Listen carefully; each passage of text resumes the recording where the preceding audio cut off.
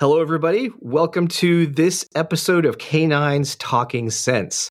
So, in this episode, you got to see this guest interview me in a previous episode, so now it's my turn to turn around and interview Steve Antommarchi. So, I know I got it pretty close to right, it's your last name. But Steve, welcome to the show. Thank you so much for taking your time to come on here and answer my questions this time. Yeah, how the turntables, as Michael Scott said, right? How the turntables have turned. Yeah, something. Yeah, exactly. I feel much more comfortable being on your end interviewing than being the one being interviewed. But you did say my last name right. Antommarchi is perfect. That's the way you say it. So yes, cool. Thank you for having me, man. Absolutely. So let's dive into you and your background. So tell us a little bit about you, how you got to where you're at today, and describe that journey for those watching and listening. Yeah, man. It's definitely a journey. And I think that's a good way to say it, because we all have our story, right? And not crazy unique to our industry, but my story definitely starts on 9/11. As a volunteer fireman at that time, went with my local engine from New Jersey over to New York and spent a couple days over there. And I was actually pretty young at the time. I'm maybe 17 years old, right? So still trying to figure out what I want to do for the rest of my life. And then to be in the middle of such a tragedy really shaped my career. So I always point back to that. And quite frankly, that was the first time I ever saw a working dog work. So a couple of days later, of course, the search and rescue dogs show up. And I got to see something that I always tell people was like really, really moving in my life, which was seeing a dog not only working, but working through injury. And that it was like a lab. The lab had, had cut itself through some of the uneven surface. Some of the sharp objects, as you can imagine, were everywhere. So the lab had cut itself kind of in probably the rib area, I would say. And the handler must have had pretty significant medical background, because he put the dog to its side. He used some iodine, cleaned it out, and it was small enough where he felt comfortable suturing it right there and leaving, I guess, a little bit open. And he sutured the dog right there, probably 20 feet from me. And then the dog got back up and they started working again. And for me, that was it, man. I was like, the first conversation I ever had with God right there. Like, if I get to do something that meaningful and that cool, please choose me. I want to do something that cool. And then I get an opportunity, fast forward 15 years, become a police officer, get an opportunity to work in the private sector, have some awesome mentors kind of put me, take who I was at that time, which was a very cocky young man who thought he knew everything, and really did a great job of molding me into someone who was a student and a forever learner. And now I'm the founder of Next Level Canine Texas. We focus on a lot of canine research within the police community. That's primarily our focus. We have our local groups that see us, every week, and we kind of open that up to the North Texas area. But yeah, I've worked probably 14 dogs in my career, because I've always worked a bomb dog and a narcotics dog throughout my career. That's both a blessing and a curse, of course, as you know. It's a lot of work there. But those are I kind of cut my teeth in the explosive detection side first and saw the nuance there and really fell in love with the science, and just found myself doing scientific research with, some of the universities that are known to do canine scientific research. That's a lot of dogs. I mean, you've definitely to have 14 dogs over the span of how many years have you been working a dog? About 15 years. Yeah. Okay. So like you said, 2 at a time. So that's, like I said, it gets you hands on a lot of dogs. And for you, in a fairly short period of time, how did you get to that point with going with, let's say the average typical canine handler has a dog. They work it, let's just say 6 years, and then they get another one. Now you had 2 at the same time, roughly. Yeah. Is that with just a part of being with an agency with more flexibility? How does that come around? Yeah. So all of my narcotics dogs were dual purpose dogs. So I've only actually worked 4 of those dogs. The rest were bomb dogs that I worked for both the police side and the civilian side. Gotcha. And that's where those numbers go up. So really, I would say I've worked 4 professional dogs in my career, a narcotics patrol dog, and including the private sector stuff. It just gets quite high. I was naming them yesterday. And I was like, holy crap, I've worked a lot of dogs in my life. And unfortunately, they get good and then they die on you. So you have a wall full of their, a reminder of what you learn from each one of those dogs. For sure. How you reach the point of now instructing and teaching and training, it's by getting your hands dirty with a number of dogs, is what molds you and helps you relate. For me, one of the things that was a blessing and a curse was the fact that in the beginning it was kind of a curse, going from military to having a business to law enforcement, then contracting, So I was always moving location to location, but every time I changed jobs or those careers, it gave me new dogs to work, new experiences. And then now, fast forward, I can take those past experiences and be understanding and relate to others in these different types of genres, from contracting, military, law enforcement, and so forth. So even though I kind of never did one for 20 years, I like you're mentioning with the dog stuff, I'm trying to make a correlation for listeners to understand sometimes that path, though you want that straight line, sometimes having multiple opportunities in these different professional genres can be a bonus for you, even though in the beginning it doesn't necessarily feel that way. Yeah, I absolutely value my time with those 4 core dogs that I've built my career around on the police side. But I can make the argument that I've learned a lot more about the other dogs that I had to work because I had less time with them and I had to do, a job that's relatively serious, right? You're looking for explosives you can't afford to miss. And then that came really evident when having to respond to, some tragedies even locally. I don't know if you remember back in 2015, I think it was, when the Dallas 5 officers got killed downtown. Yes. So they were killed downtown. And then, during the negotiations, that guy was saying that he had hidden IEDs all over downtown. So after he gets neutralized, it's our responsibility now to clear all of downtown Dallas to make it safe so that CID and everybody else can start processing the scene. And I tell this story for anyone who's been to any of my classes. This is where I love talking about my failures because I've learned so much about my failures. And although I would say I was very much involved in training the right way and training for operational success, one of the things I didn't train for was neutralizing my bomb dog to human blood. Mm-hmm. And that was tough for me because, you're given this responsibility to clear a certain area. And my dog spent a lot of time on that novel odor. He spent more time than I'd like. And, going back, what could I do, right? I look at, okay, what could I have done differently so that I can have a better result in the future?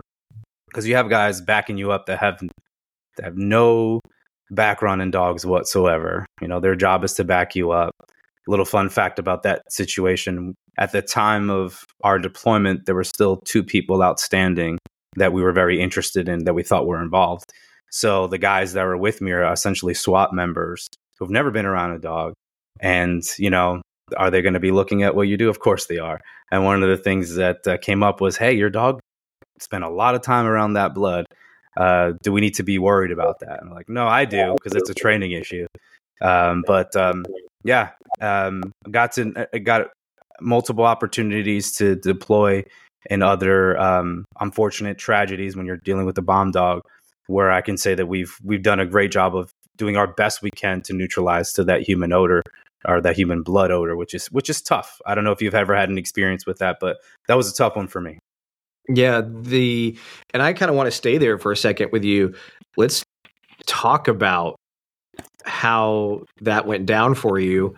So take us from the beginning. Obviously, I'm assuming you got called or notified. Mm-hmm. Obviously, this is a active shooter situation. We need you to respond to this area and kind of give everybody watching and listening like the step-by-step experience that you went through. So of course it happened at the end of like a 12-hour shift, right? So I'm just finishing my shift. I get a call on my way home. An ATF calls me, and a guy that I trained with for a while, and he's like, "Hey, are you aware of what's happening downtown Dallas?" And at that time, it's essentially a SWAT call, right? That we know that there was still one or multiple outstanding. So I didn't know of course, the small details, but then it's all over the news. It's national news at this point. Everyone knows about it. Everyone's talking about it. I'm on my way home, and I was working my narcotics patrol dog at the time. My bomb dog, who I had just certified the day before, I'm actually on my way home to go pick up that dog so that I can go back to downtown Dallas and take care of what I need to take care of. And unique situation, typically I have a split kennel where I always have both dogs with me. In that situation, that particular car didn't have a split kennel. It was kind of, I think my car was down at that time, so it was just a spare car. So I only could take one dog, and that's why I have to go back. So anyway, I get back, and everybody's perception on the law enforcement side is this is absolutely a SWAT deal at this moment, not a narcotics or a bomb dog situation. So when I get home and I start packing up my stuff and I grab everything, my wife looks at me and she's like, "Where are you going?" And I'm just like, they believe that there's IEDs all over downtown. So we have that moment. We have a quick prayer, and she's like, "Hey, I don't want you to go, but I know that this is what you trained for. This is part of the process." So grab all my stuff, grab all my gear. I'm thinking everything my mentors ever talked to me about, making sure I keep dryer sheets with me and be mindful of static electricity, and all those things are running through my head. So what do? I pick up the phone and I call one of my mentors, Bob Suarez. And Bob's like, "Hey, man, you've trained for this. You're going to be fine. Like, this is the call that you've been waiting for your career. Go do a good job." Try to put me at ease, of course. So I mentioned that when I got down there, I was assigned a SWAT team.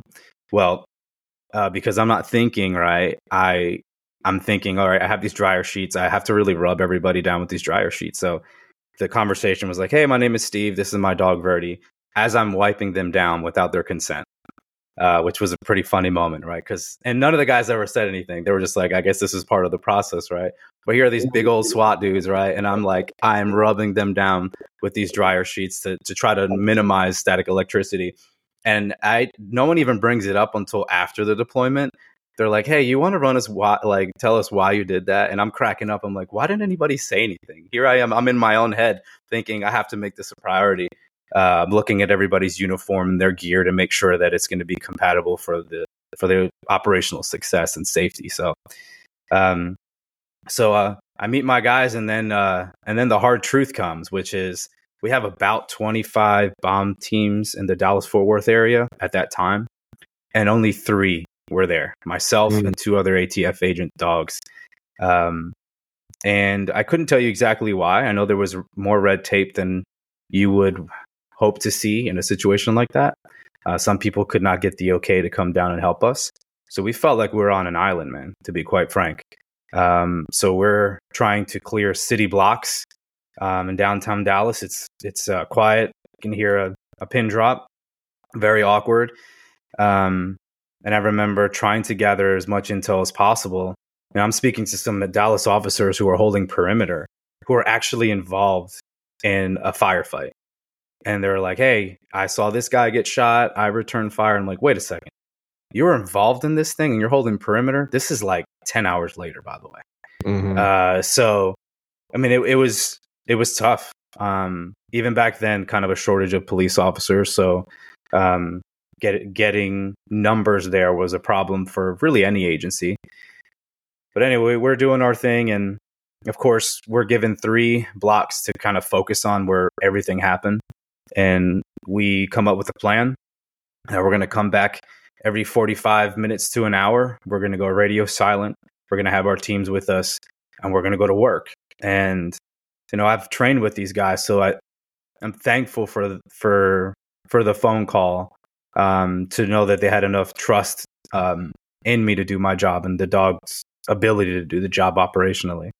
And that's important. I think that gave me confidence, but it also scared the crap out of me, because you don't want to be the guy to miss something. This is as real as it's going to get, right? You have 5 officers confirmed killed.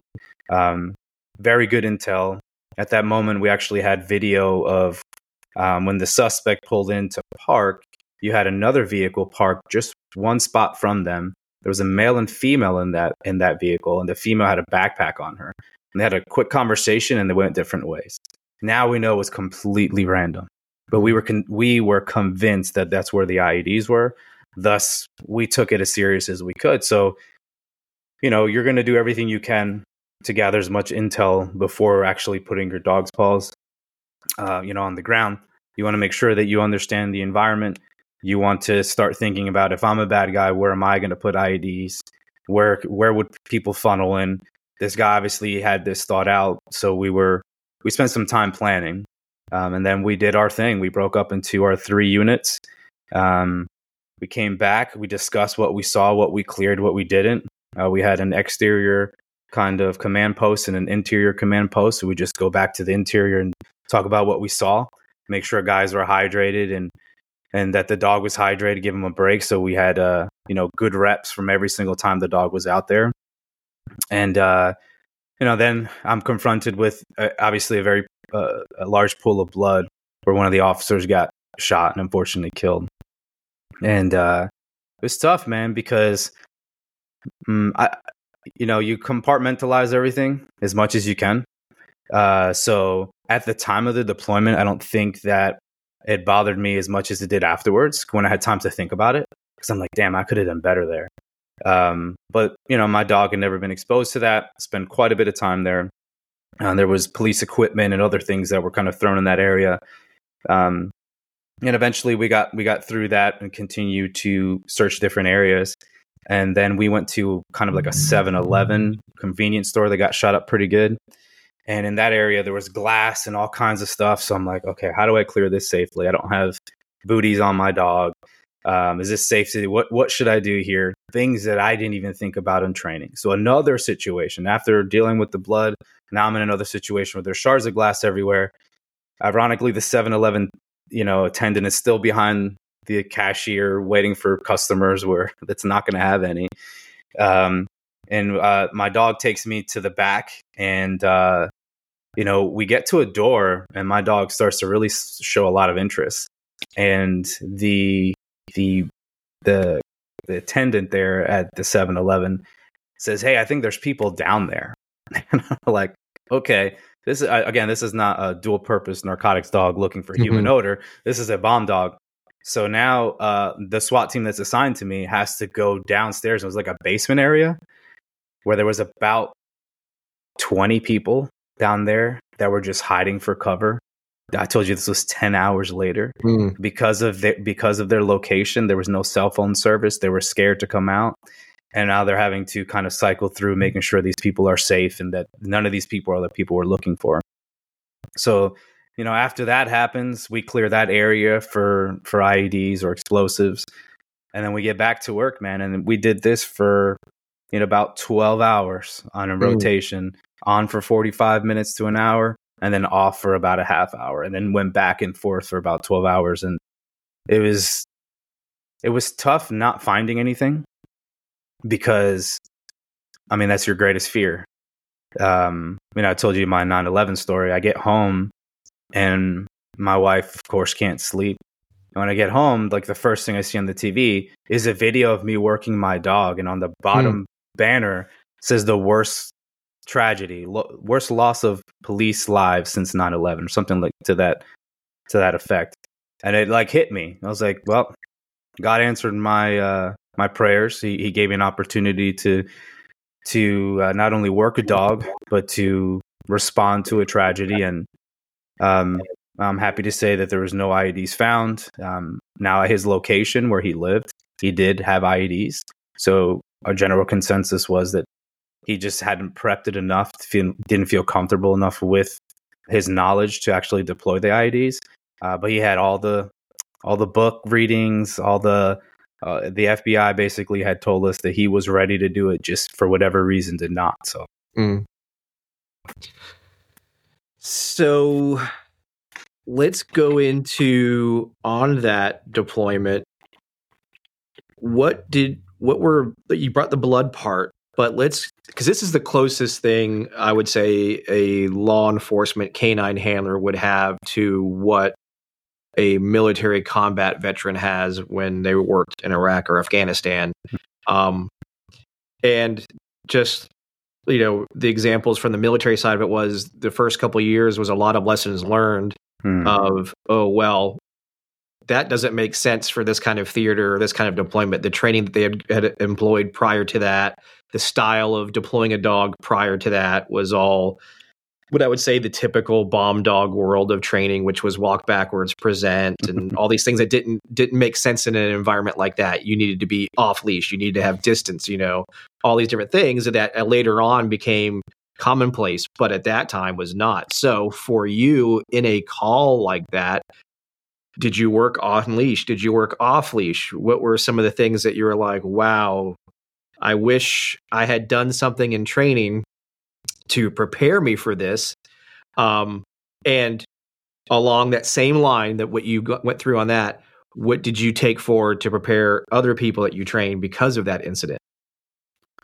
Yeah, so one of the things that I wish I did more at that time was kind of directionals off the leash.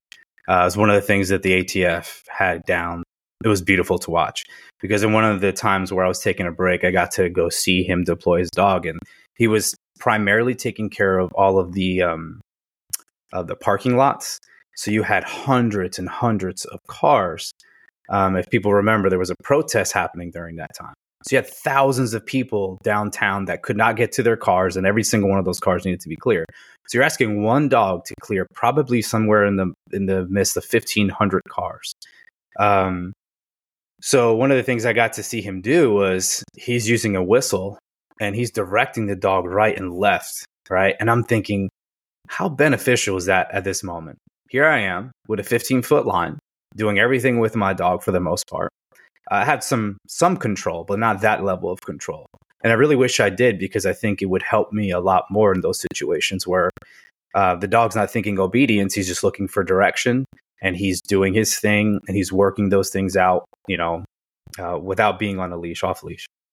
So that was one of the things that I definitely picked up on, that we started to implore afterwards, was those directionals off leash is huge. You want to be able to cast your dog for a significant distance if needed be. But I would say this, your environment is always going to dictate your tactics.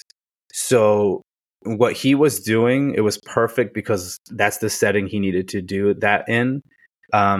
Primarily what I was asked to do, the 15-foot line, and I had a flexi that was like 30 feet that I had on me as well that I could switch, was perfect for what I needed. I didn't think it really inhibited me in any way.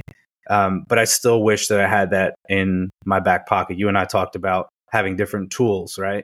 That was one of the tools that I was like, I have to get that as part of my arsenal, especially for what we're being asked to do on the bomb side. And as you kind of say that, it's that bigger picture. I'd rather have it and not need it than need it and not have it. And a lot of skills or training methods come from a preference or a specific experience.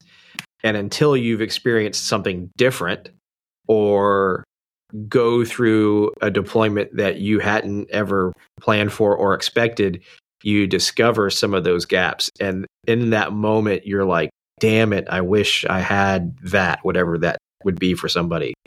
The part I wanted to, this is kind of just a tongue-in-cheek comment, but you brought up something that is always a part of conversation in the detection dog worlds, and that is, does obedience ruin a detection dog? I would highly, well, I don't typically try to have real opinionated views on a certain thing, because I try to listen to people's perspectives when they're super hot and bothered by a certain topic. And I've heard this over and over again. I've never, ever, ever had a situation where a properly trained dog was in conflict because it had a high level of obedience. I don't think that if you're seeing that operationally, I think that's a training issue. I think you should be able to have both. And I've never had an issue with a high level of obedience in my bomb dogs to be able to do everything they needed to do and then still work independently without conflict. I think that's something that we should be striving for. And my guess would be that people tend to make excuses why they want to do something or not do something until you do it operationally or in those environments and you realize how important it is to have obedience in those settings, especially, when there are safety issues, safety concerns. Like, you have to have some level of obedience. Does it have to be, a KMVP dog, type of obedience? Probably not. But I don't think, just going over the broad term or question, does obedience kill drive? I don't believe it. I think you're channeling two different things, and you can easily have, and we have this term that doesn't make sense, but to the dog trainers and handlers, it almost should. We want 100% obedience, right? At the same time, we want 100% drive. And those are the things we're striving for. Yes, those numbers don't add, but we believe we can achieve it, and we strive for that, every training day. A lot of those rumors like that, or I would say beliefs like that, get passed around, like you said, for no reason. They're based off of either, in this case, probably bad training was something, or something based off of too much compulsion control aspect, and or the other side would possibly be, well, the dog that whoever saw was a dog that was probably a little too weak to begin with, so even the slightest bit of control looked like, oh, that was a problem. And then, our industry just has this inherent ability to pass on information to each other as if it was gospel, and yet, because of, I think, the institutionalized learning system that exists, it prevents or inhibits somebody from questioning that when they're told that. Like, really? That doesn't make any sense. I have a dual purpose dog who's highly trained in obedience and it does detection, yet someone says obedience kills driving a detection dog. How is that actually making sense now? Because of, not only do I have a dog that has obedience, I have to certify with it, so therefore I demonstrate it. And then others who I know have the exact same thing, and I know people probably have even better obedience than I do, and they still have a great detection dog. So it's I asked that because me and you kind of talked before, but I'm on a journey myself, taking a dog and doing high level obedience with it, but it's already a detection dog, a strong detection dog, and I'm also having to learn a whole new way of doing obedience because Michael's the one teaching me. Yeah. Of course I could do obedience, but I also wanted to be uncomfortable myself by doing it his way and going through all the nuances that his method that he likes to do has. And it's a lot of mechanical stuff. So anyway, I'm just chronicling that journey for people in the future, that they'll see you can take an old dog like me, teach me some new tricks, but be really uncomfortable. But at the same time, demonstrate some different aspects of good obedience, good control that are really applicable to deployments such as what you mentioned. Because, I also got to see there was, aspects where, man, having a dog where I could collaborate, like you said, from a distance, send it out, have it go left, go right, do something that I need to go do, but it's not safe for me to get that close. So if I could employ my dog to go do something and do it effectively, but still be able to communicate to it if I need to stop it right away, if it indicates, get it back to me, all of these things that would become highly useful and important, especially in a deployment situation. So, those watching and listening, I hope they take away that there's a lot of different ways you can build collaboration with your dog that is enjoyable, motivational for the dog, and get a lot out of it for you operationally. And it doesn't do anything but actually enhance your dog's capabilities, not decrease them. So I'm glad you kind of mentioned that, because I think, again, the more we share operational experiences, we can also see better where it connects to training and maybe what doesn't connect to training, and then realize okay, and we all know this. We all know there's certain things that we have to train for a certain certification or a standard, so that way we can go do the job that we want to go do. And some of those things that we're required to go do don't make any sense operationally. It's simply a demonstration of control or the ability to show that we take the appropriate initiative when it comes to something with high liability. So Yeah. So when that deployment was over, you walked away with those lessons learned. What was your next kind of deployment after that, where you were in a situation and you had a takeaway from it? Well, I've had a couple. The most recent one was probably the most heart-wrenching. It was the Allen Outlet Mall shooting. I'm not sure if that made national news, but we had several. Did it? Do you Was that the remember one where the hearing guy was in a mail truck for a little while too? They thought he was in a mail truck.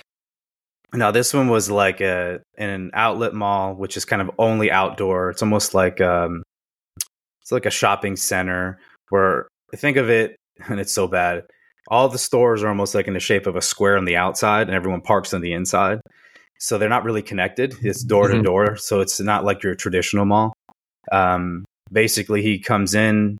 He's got a a plate, rifle plate on. He's got armor, and he's got his assault rifle, and he starts just murdering people. And I remember I was on duty when that came out. I had to go again, grab my bomb dog, and head in that direction. And those are tough because, I'm a father of two, and to see, a lot of things in law enforcement you see probably don't bother you, but for me, it's always kids. That has always been my kryptonite. Same. Kids and animals. There you go. Asking me to shoot a deer that's stuck in a fence, and I'm going to have a hard time all day dealing with that. But I digress. We're deploying, getting prepped for this deployment, and the guy's already down by the time we're there. There were some talks about a secondary person, but we're able to look at video and kind of slow things down. And then it was just about basically clearing the car that he came in. And then he went into a couple of stores and clearing those stores for IEDs. And it's kind of a flashback from that time in downtown Dallas. And this happened in Allen, Texas, by the way. I've talked about my failures pretty openly with the guys that I train with. And what's really cool about our group is when we deploy, we typically deploy with each other. So I had dual purpose narcotics patrol handlers with me on this deployment because they see how we deploy in practice, right? All the operational lessons that we've learned. I get to talk to them about it between equipment and what we're looking for, this and that. A lot of those guys find that really interesting, even though they're not bomb dog handlers. They want to be a part of it. They have good questions. So I'm like, hey, who better to have as my backup as guys who train with me every single week, know the expectations and know what we're looking for and the dangers. So we had a SWAT team that we typically work with anyway. We do a lot of integration with that local SWAT team.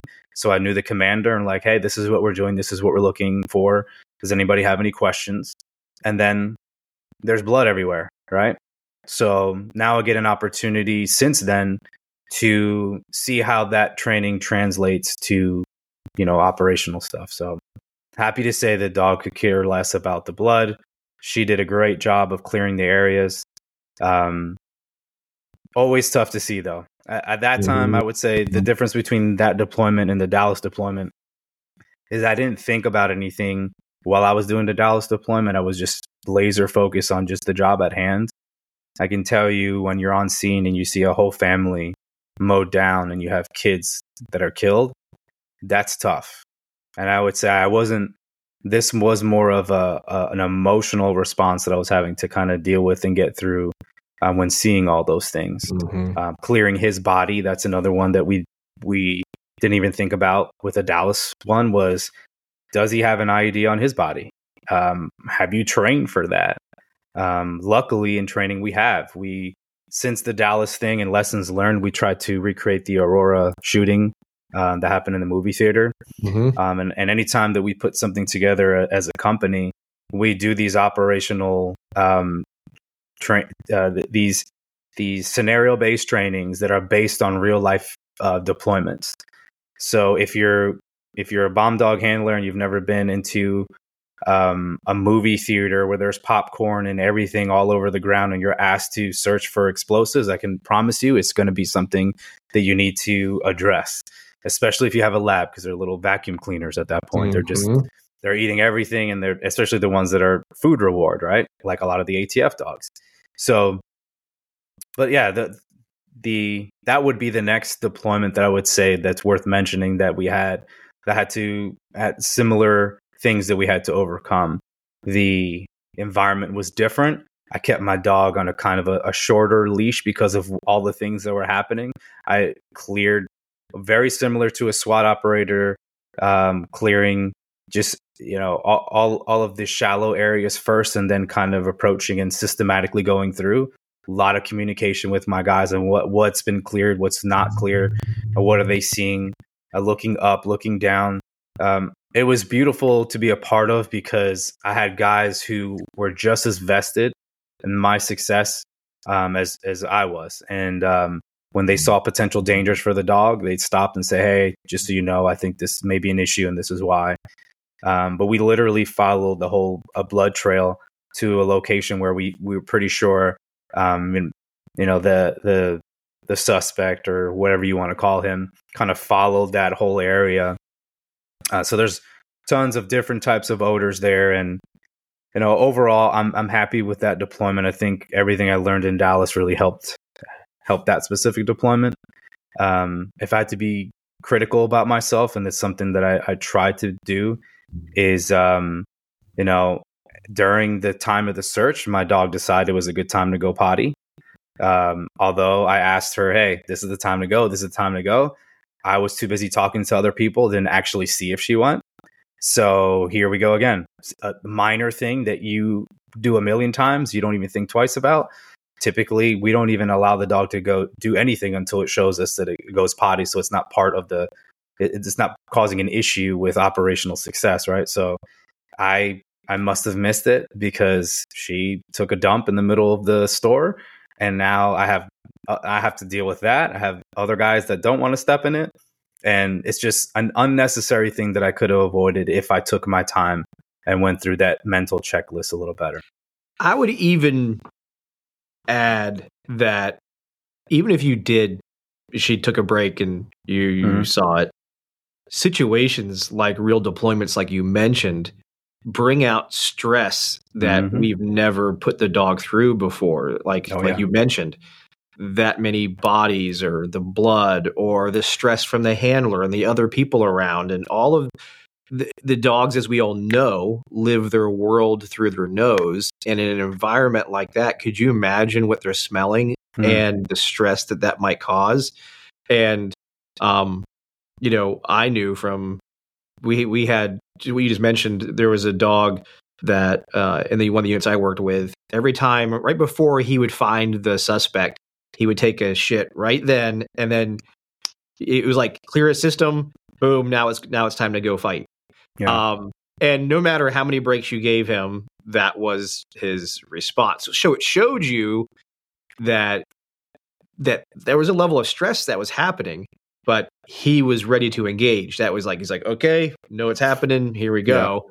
Yeah. There's a biological factor for that dog, but to what you mentioned there, it's also one of those things you can't train for, which is the bigger picture that I wanted to kind of highlight. You're mentioning some really, really critical things that should be happening in training. Just like you mentioned, the movie theater environment where there's popcorn. We can visually think of these things and know these are realities. We don't enough, I would say, think of those things to incorporate into training. Like, we know them as reality. When we go to the movie theaters, go watch movies ourselves, we can totally vision, oh yeah, there's popcorn all over the floor, there's drinks spilled everywhere, so there's all these different flavors of stuff. Yep. And all of a sudden, when it matters, I need my dog to ignore all those things and do the most important job it has, which is keep myself and everybody around us safe by hopefully identifying any potential explosive threat. But training far too often is routine canned training. Let's throw some motors out. Let's run this, without the thinking of, oh, as a bomb dog handler, one of the most common things these days that I will probably get called to go do is to go do a safety search of an area after an active shooter. Every active shooter call that I know, they always employ or bring in bomb dogs to search the area because of lessons of Columbine, where the kids had tossed the explosive devices everywhere, set the precedent. And then it's been followed up with, like you said, the Aurora shooting and other ones where the San Bernardino ones, where you have these mass shootings with explosives thrown into the mix, or even the presumption of explosives that are in the mix. So therefore, if you're a bomb dog handler in the United States, and it actually could be worldwide, you're going to get called if you have a mass shooting anywhere remotely near you, because they want as many bomb dogs on scene to start making sure these areas are safe to get people in and out of, to make sure we don't have any devices that we've missed, so on and so forth. And in those situations, just like you mentioned, the level of distractions, like you already said, the blood, the bodies, how many have actually decided, like I said, other than my military handlers who've definitely done this, send your dog up to a body to sniff it, to see if there's a device on it. Now, with technology, I would say that is mitigated a little bit. Most of your, I would say at least your bigger cities will probably use a robot device to go check that. But there's hundreds and thousands of agencies that are mom and pop agencies that are no more than 35, 40 officers, in a big area. And then your biggest agency is a county, but the county is so rural, they lack some of these tools. So again, as a handler, I'd rather, have it and not need it than need it and not have it. So I need to be making sure my training is preparing me and my dog for that kind of situation, which these days, as sad as it is probable. So how do you now take your experience, and what do you do in training to help out these handlers prepare for that? Do you go get blood from the local blood bank and pour it over a scene? What have you done from your lessons learned that when you're training with others to prepare them for something like that? Well, first, I make sure that people recognize that you can't be ready for or expect any operational success without good fundamentals. So I probably do a really bad job on social media showing anything other than my fundamentals, because I love fundamentals. I could probably do a better job of showing other things that we do. But as you know, our dog is a sensor, and that sensor needs to be calibrated. And we deploy a lot. And on Tuesdays, or our training days, I need to make sure that dog is calibrated for the odors that it's supposed to sniff out. And how do we do that? We isolate each odor and we add distractors, and we talk about some of the issues we may find in real world situations that we might have not prepared for in training. So it's about that, like you said. How are we approaching it? We got blood, animal blood, human blood. We isolated that odor, and we isolated it first, showed that dog that picture that, hey, yes, it's a novel odor. You can ignore it. It's just a distractor. And then taking that extra step by putting it in an operational setting, which sometimes is different for the dog. So doing all that is really important, but it starts with the non-sexy stuff. The fundamentals are really important. I know that boxes kind of get a bad reputation sometimes, but if you stay on boxes, yes, you're not preparing for operational success. But if I'm utilizing that sensor and that biosensor that the dog has, I have to be able to say that dog has been calibrated. And in that calibration, I've never had a problem with someone saying your fundamentals are too good. I've never had an issue with a dog saying or a dog acting differently because his fundamentals are really good.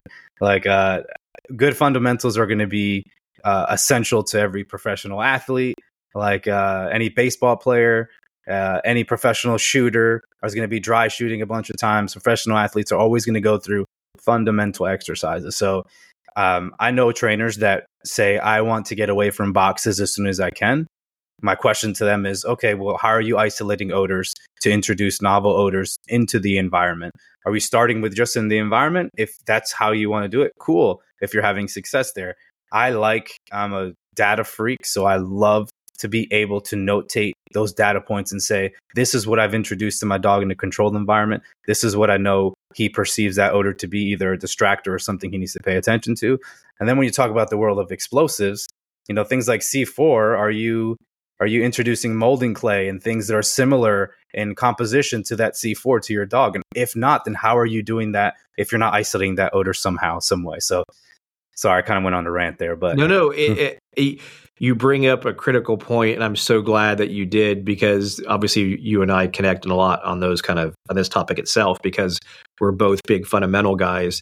And like you said, whether it be boxes or whether it be the wheel or whether it be a wall, all of those are tools to work on fundamentals. And I was laughing when you were bringing up the sport, the professional athlete aspect. The analogy I make all the time is I'm like, okay, I start off with, how many Super Bowls has Tom Brady won?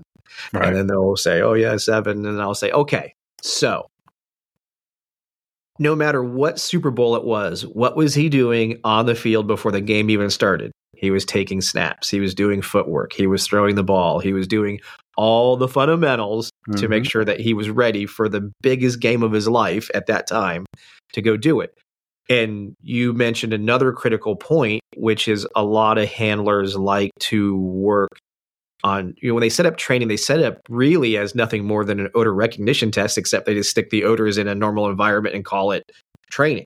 Yeah. And the bigger point that I know we're both trying to make is, there's your fundamentals where you're able to isolate and work on specific things. And then you have your operational version of your training, which is to prepare you and prep you for various types of operational settings.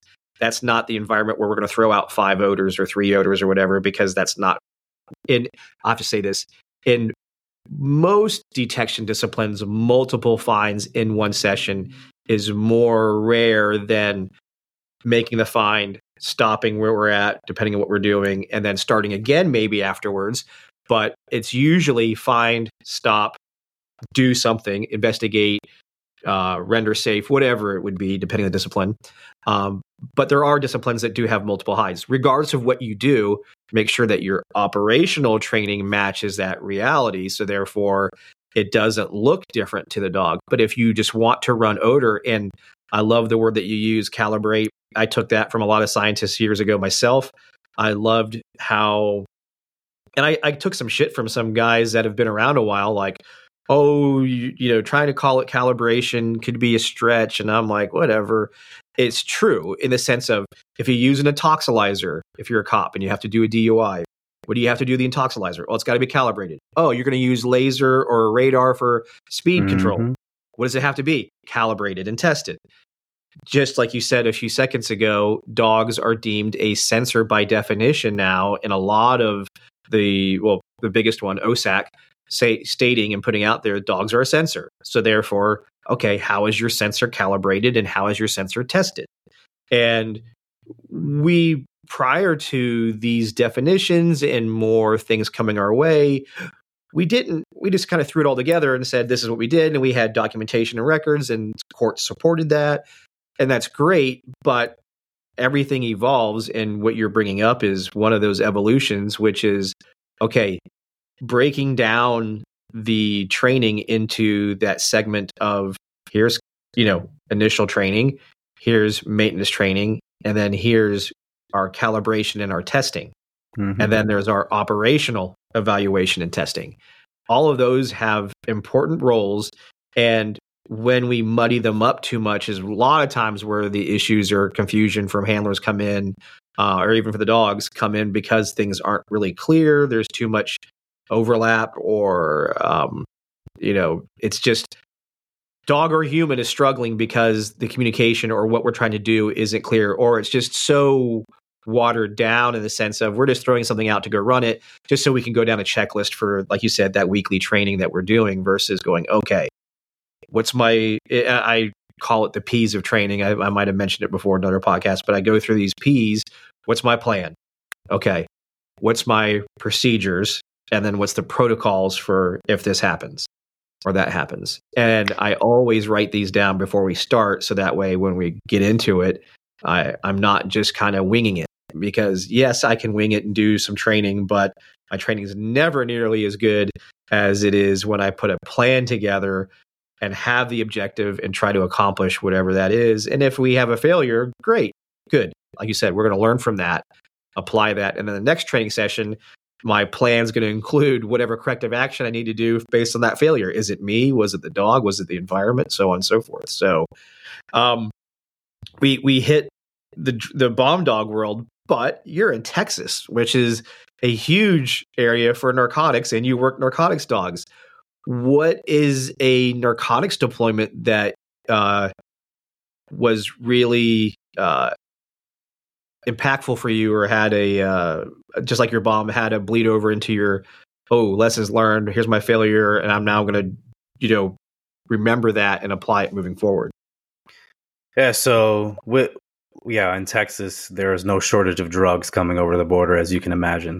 So we see probably, equal to like California and New Mexico, we see a crap ton of drugs being in all different forms, whether it's hidden compartments in vehicles or luggage or whatnot. Now, most recently, we've kind of pivoted a little bit of our focus and working with the DEA and doing interdiction at the airports, and that's really fun. I never practice for those exact things, and I'll give you kind of an example of what I'm talking about. So when in prepping for being able to deploy for the DEA, we know we're going to sniff a lot of luggages at the airport, obviously. So we'd set up luggage lines and making sure that the dogs are not looking for an orifice to put their nose on or looking for a seam, that, hey, there's going to be odor and it's going to present itself in multiple ways. I feel like we do a good job of hitting that. But when we're knowing that it's going to be the focus of an operation, you want to spend extra time in that and making sure those dots are connecting well for the dogs. Well, just previous to that, because I have a dual purpose dog, do you know who Josh Kirby is? He's a decoy from Texas. I definitely know of the name. I've seen it and heard of it. I just don't know him personally. So Josh Kirby, fantastic guy. He left us in Texas and he's in Missouri now. He's the owner of Kirby Canine. I mentioned him because he was doing a decoy session with my dog in which he threw a backpack at the dog as it was coming in to bite him. And the dog kind of got upset, bit the backpack for a second, and then re-engaged the decoy, right? This is a distractor for the dog to let him know, hey, I'm your toy, not this, not anything that I have in my hand. You should be targeting me. My dog had a little bit of an issue with it. Well, the next time we went to the airport, he saw a backpack that was like a 1-for-1 replica of the one he just put in his mouth. So what do you think he did? On the tarmac of the airport, where there's a lineup, he went for that one that he remembered he had an opportunity to kind of unload in, and went to town in that backpack. So the DEA guys are looking at me like, is that an alert? I'm like, no, that's just bad training. that's what that is. So we're able to move things around, give them a slightly different picture. But those are the things that, I mean, you would think it's so stupid and small. I didn't even think about that. But as soon as it happened, I'm like, holy crap, I know that my dog is pulling from that experience and making an inference about what he's supposed to do here. And he's a little stressed. He hasn't been in this situation. If you've ever been on the tarmac of an international airport, it's rather loud. There's a lot of things moving, a lot of moving parts. So you could barely hear yourself. That's the other thing is you and I could be 2 feet from each other and can't hear anything we're saying. Mm-hmm. So, any verbal commands, either he was purposely not listening to me or he actually could not hear me, one or the other. But those are the things that we ended up addressing to make sure he understood, hey, when I'm asking you to sniff something, I'm giving you that sniff command.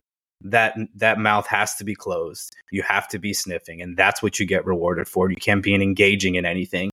And it was an easy fix, thank God. But that's kind of funny for me because who would have thought that something that minute would have turned into a small issue?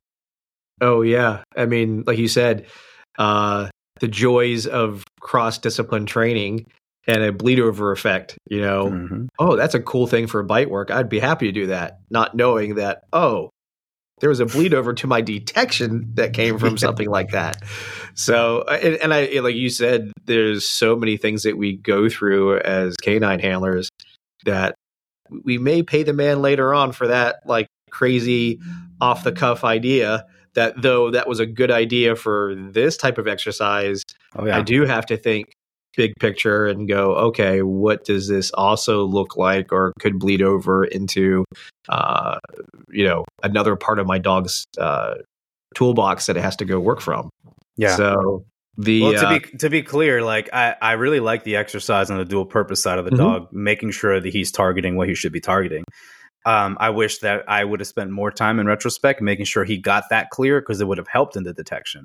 But because I never really addressed it, and I don't think he did a good enough job that time, that's my fault. That's on me as the handler saying, you brought up a problem that the dog has in his picture about what his responsibility is in this specific exercise. Because I didn't address it in the dual purpose side, it actually kind of bit me in the butt in the detection side, which is an interesting, lesson to be learned. Mm-hmm. Has there been any type of finds that you've had where you were like, ooh, that was good, that paid off, my training made a great connection there? Or was there something that you're like, wow, I'm so surprised my dog had made that generalization to that so easily or unexpectedly? Well, you see, because we're a border state, you see very unique ways of hiding narcotics in all kinds of vehicles. So what we try to do is we try to emulate those things, right? Because if you're only sniffing seams in a car and a dog doesn't understand that there's opportunity for other places, available odor in other places, sometimes they'll miss those big loads of narcotics in hidden compartments. So, perfect example, if you've never had your dog hit on a catalytic converter hide, it's going to be really difficult for him to do that, he or she to do that in a real life situation, if the dog doesn't even recognize that seam between the cement and the bottom of the car as an area of opportunity for odor. A lot of us don't train that way. I don't know why, but I've seen it in a lot of places that I'm asked to train and help instruct. I see a lot of presentations around seams, which is great, cool. If the dog needs help or he misses a seam, please, by all means, make sure that the dog is sniffing its area of responsibility. But what about that huge seam on the bottom of the car where a lot of odor may still be present for the dog? So of course we got to do it safely, because the cars get hot and the dogs can get burned. But we recognize that, okay, if my dog is smelling that seam and he wants to pursue odor to its source, what else do I need? That's my alert. I don't need to allow my dog all the way to the catalytic converter where it's going to burn itself and have a negative experience. But we train for that so we can articulate, hey, that's why that alert looked different than maybe my other ones, because for safety reasons, I'm not going to allow my dog to go all the way to source. Just like we wouldn't allow sometimes our explosive dogs to go to source and do anything for a prolonged period of time. Once the dog alerts, you probably want to recall the dog for safety reasons and go through your protocols like you were saying afterwards. But I don't know if that answers your question, but that's just one of the things that we got to address. Yeah. Well, you brought up a great aspect, which is hide placement. Frequently I think a lot of times for drug dog handlers, it comes down to a time issue.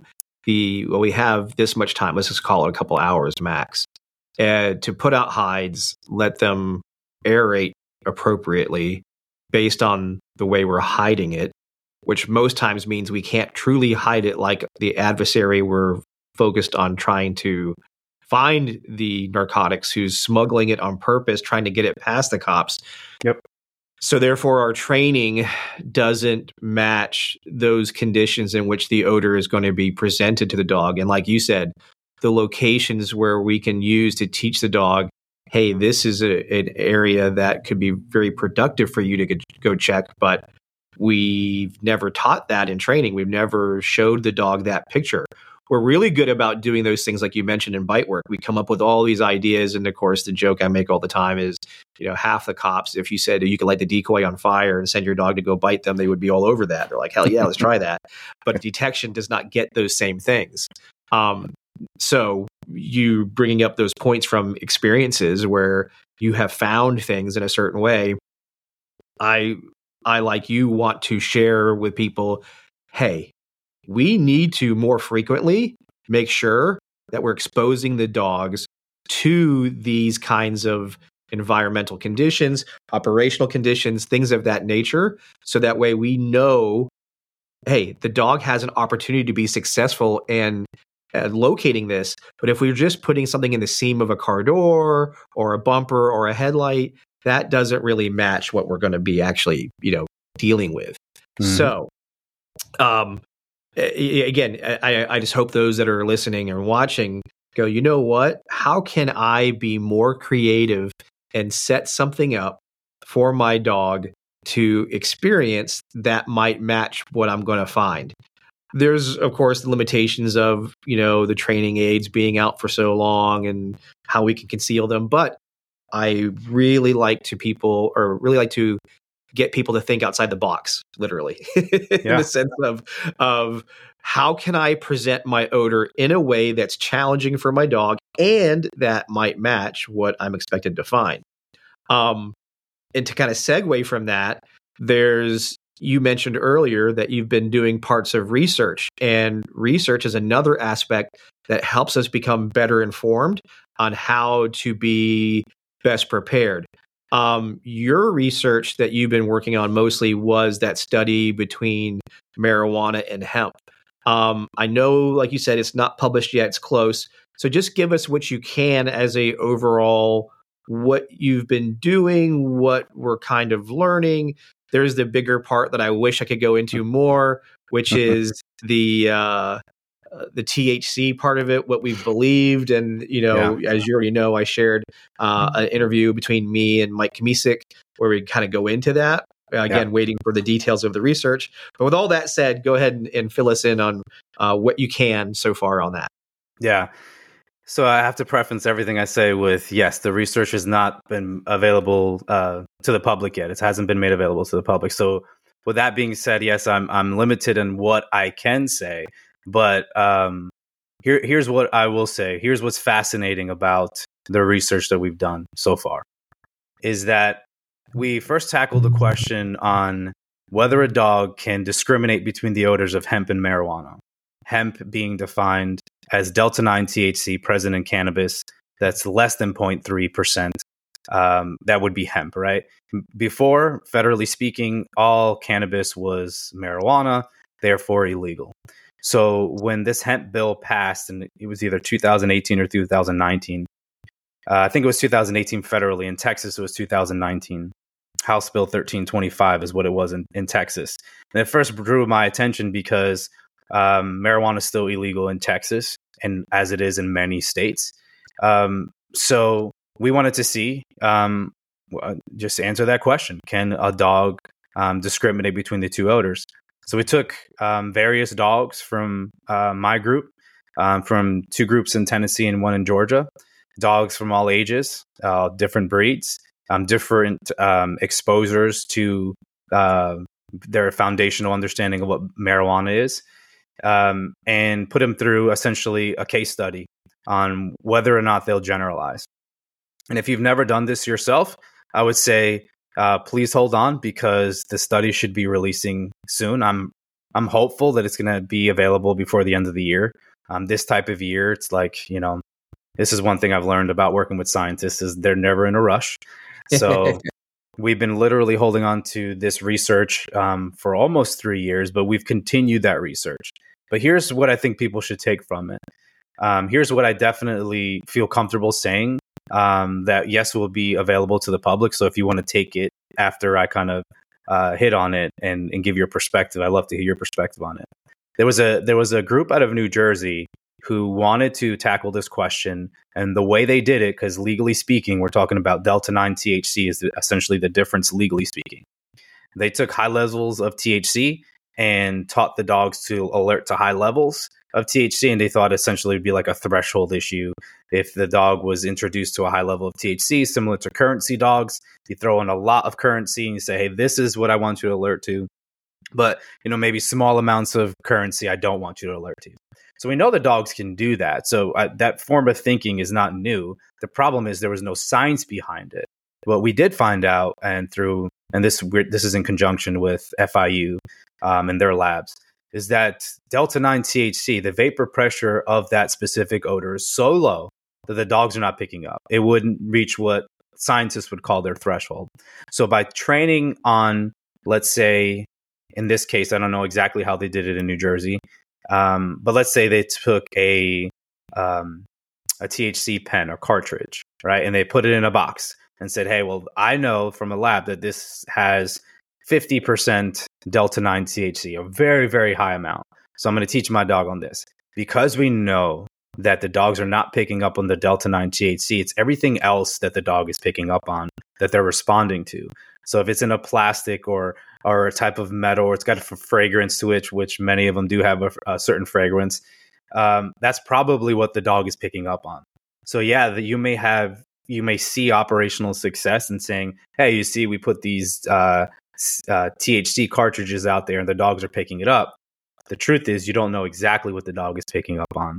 And science would point against the fact that it would be Delta 9 THC. So for that, just little tidbit of information should make everybody just kind of pause, wait for the research to come out, look at everything, and then we can have more in-depth conversations about what the dogs pick up when they're successful, which is a clue on discriminating between hemp and marijuana. That's huge point to bring up, which was we have so many assumptions about what the dogs are smelling with no science backing that up, which is scary in a sense. But up until now, we didn't have scientists that were able to help us.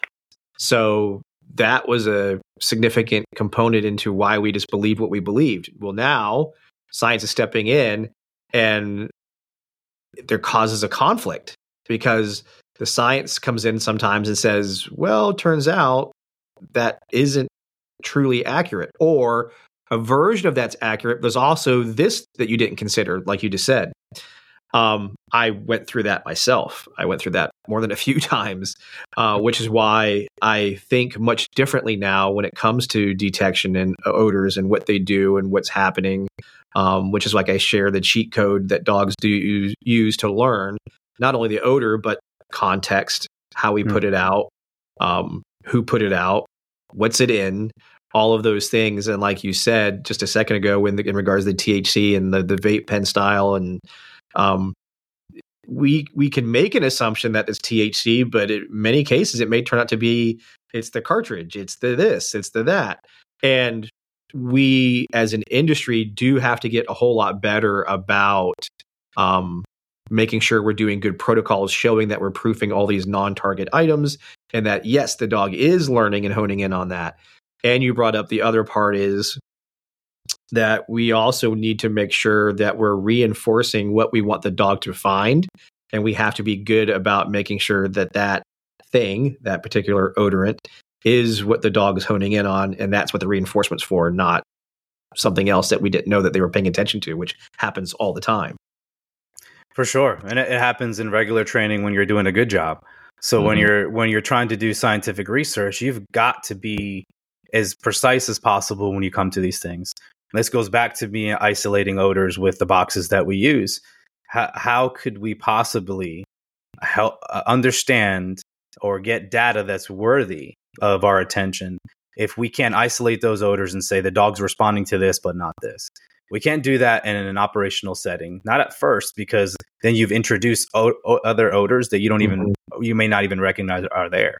So this is why I'm such a believer in the scientific method of approaching these case studies you're going to do with dogs. You need to be able to isolate these odors. That's the only way you can do it. And remember that these scientists are our best friends. There are the people we're relying on in court for their expertise. So I'm so passionate about that aspect of it. I know you are as well, Cameron, and you were kind of the person who really introduced that to the industry and got a lot of flack because of it. So thanks for doing that, by the way. I'm glad you're getting more flack because now what I do is appreciated. But when you were doing it, it was looked at as kind of taboo. Like, why would you do such a thing? Yeah, it was there was the because again, I went through the struggle myself. When you bring somebody in with a scientific background, they are able to dissect, and in some cases it feels like they're picking apart what you've done and showing you all these things that you're not paying attention to or that you missed, versus taking that and going, okay, thanks for showing me that, but how do I make it better? We just have, as an industry, the typical response, which is to become defensive and argue against versus embracing a little bit. And there's valid points sometimes to kind of, like you said a second ago, put the brakes on too. Okay, is what the science side is it applicable, or is it just gee whiz helpful? And we have to sometimes weed through that, because a study sample of only 51 dogs, and let's just say out of that, a vast majority were in a laboratory, has some good information, but it may not translate completely. And just like case law, people like to grab a segment of what the case law said or a segment of research says and then hang all the weight on that. I did that too. Now I do take a open-eyed approach. Okay, great, super information. I want to know more about it, and then dissect. Is it applicable? Okay, this part is, this part is, this part is, and then what may not be totally applicable, but hey, be aware of. And that's, again, something that we do is it's easy for us to jump on a point, especially if it validates something that we believed. We're all about it. We get really passionate about that. When it doesn't validate what we believe, we want to become defensive. And I just urge people like yourself, like you said, let's look at it with an open eye, and what information can I take from this to improve myself as a dog handler and trainer, and what practices can I clean up a little bit, such as, one of the things both you and I cringe at sometimes is wooden boxes, and then hey, let's just throw everything in the wooden box and it's going to work great. Oh, man. We've evolved a lot since then, so we don't have to use that. Did that technique work? It worked. But when we look at it now, is it nearly as effective and efficient process? No, it lacks a lot of clarity to the dog, even though they'd get themselves through it some way or another. But what we ended up doing a lot of times is we ended up putting a lot more work in than we needed to, had we just made some adjustments of what we were using, how we were using it, maybe some odor hygiene, maybe some material or substrates that were better for making sure my dog wasn't focusing on dog saliva versus the target odor and things like that. It's like I learned with Nathan, a battery, let's say like a ball launcher, the battery in there has high levels of lithium. And if we're not careful, some dogs will hone in on, oh, well, if this is there, then that's relevant to me. And it's not same for every dog. Other dogs wouldn't care less, but we can't make the assumption that they're not, and we can't make the assumption that they are. So just like you said a minute ago, this is where our fundamentals and our odor recognition testing help us weed in or weed out some of the things that we don't want, and then hone in on the things that we do want to reinforce a dog for. Yeah. But like you mentioned earlier, not enough time is spent on the fundamental stuff. People want to get past that and go do the cool guy stuff. And without always incorporating your fundamentals, we miss out on some of that clarity and efficiency and effectiveness to make us better. So hopefully people listen and they get intrigued by how can I be better? What can I do to enhance my detection? How can I light my decoy on fire, so to speak, in detection to make sure my dog is clear and prepared for the crazy real world that I might face, and my dog will still be an efficient detection dog tool and tell me if that chemical is there. I'll respond and indicate for you, or at least at a bare minimum, show you really good changes of behavior that I know are predictable and reliable to. That means odor's there. So yeah, there's a lot of lessons learned there. I really enjoyed the process. It's, everything from, you mentioned wooden boxes, in this study, that's not what we use for obvious reasons. We use high density polyethylene, a delivery system that I think you've seen before, the Court system. So shout out to Sniff Industries and Paul Curtis, who's the owner of that system. There's a reason why we use that, especially for the question of hemp versus marijuana, and whether a dog can discriminate between the two. His hot boxes have different. I guess the hot box would be the box that would deploy the toy at source, has magnets and electricity, and so you have current going through there. So we needed a bunch of these hot boxes to show the dog around odor that we did not want them to respond to. So they would isolate specifically, what is it that I'm getting paid for? Right. And we'd have to put a toy in every single one of those boxes and load them up the same way. I mean, those attention to detail is huge because it can skew your results significantly.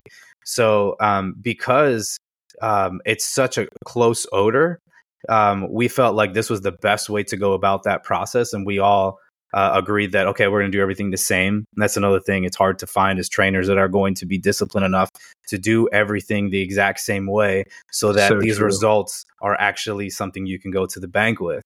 And then, working with the scientific community, it's not something that as trainers we could have done solely by ourselves. I mean, we could have, but I don't think it gives as much validity in court as it does when you have each and every one of these hemp samples that we tested, analyzed by the lab with FIU, with Dr. Furt and Dr. Frank. These people are spearheading that part of our industry. They've done so much for us already. Those are the relationships we need to, really cherish, maintain, and continue to work with. The hemp versus marijuana stuff, I really hope that it comes out sooner than later. I could tell you that as far as dogs are concerned, I kind of hit on, we had about 24 dogs in the initial study. I can tell you, I just got back from Wisconsin a couple months ago. We put 43 dogs who I've never seen, had no idea what their foundation was, have never done anything with these dogs. And in 2 days, we're able to show them, or every single one of those dogs within 2 days, we're able to discriminate between the odors of hemp and marijuana. And Dr. Furton was there, Dr. Frank was there, Paul was there, I was there. So we're able to give hope to the industry that there's an answer, but just please be mindful that it has to be done scientifically and has to be done with all those processes in order. And although it's taken much longer than I'd like, the truth is also having an answer for the industry on how to move forward was important to me. So let's say theoretically the dogs can do it, right? Which kind of I've already alluded to. Now, where are you going to get your hemp samples? Are you going to go to your local store and get a hemp sample? What hemp samples are you going to use? Is CBD oil the same as hemp flower? Is it the same as hemp seed or hemp rope? Those are questions that were previously answered by the scientists. We couldn't answer that by ourselves. They did everything in the lab, and then it was then tested by us on our side, as on the trainer side, whether those results matched up. In other words, they believed that anything processed hemp wise, like any kind of oils, would be something the dog would not respond to. That's exactly what we found. But I didn't know that going into that. But we put it as distractors to see if the dog would respond to. So we know in the study that really, hemp flower is the only thing the dog makes that strong association with, that generalization that we kind of want to break apart. So not only when the study comes out will we have answers to all those questions, but we also teamed up with hemp farms that are law enforcement friendly, that do a third party laboratory analysis that will hold up in court and giving answers to law enforcement officers when they're ready to tackle this question on a bigger scale. So we're doing everything we can to assist our industry. I think that's always been our main goal. Me personally, and especially in the business, is leave our industry in better hands than we got it. And I think for us, this was a labor of love, and we're super happy with the outcome. More so because we learned so much through that process, and we're going to have answers for everybody, hopefully sooner than later. That is so awesome. And I hate cutting it here, but my battery's about to die. Oh, no, gotta cut it. Add that. But we will share in the show note. First, thank you again for the research that you've done. And thank you for taking your time to share this. And we'll go deeper. We'll bring you back when the research is out so we can actually dive into that and share all the info. I will put all your contact info in the show notes. But cool. Thank you so much for taking the time to be on here with me and to answer these questions and have these conversations so that way others can learn. No, thank you. And just a little tidbit for the future. I think we're going to start tackling the fentanyl question as well. Yes. Also with FIU, I'm trying to convince Lauren DeGrief to to team up with me on this. I think there's some questions that are still unanswered that we're ready to test out and see and analyze. So whatever the industry needs, like we all should be taking a holistic look at that and saying, okay, what can we do individually? Because it's not just my company doing this. There are other companies out there. But yeah, thanks for having me on, man. It's always a pleasure. And we followed each other for a while, so it's cool to finally get up and do this. And I hate being on this side of it, but I'm glad I'm glad I was able to give hopefully some information that people could find useful. Heck yeah, man. Absolutely. And everybody, thank you again for tuning in to Canines Talking Sense, where it's okay to be nosy. All right. Oh, let's see. This is the part you tell me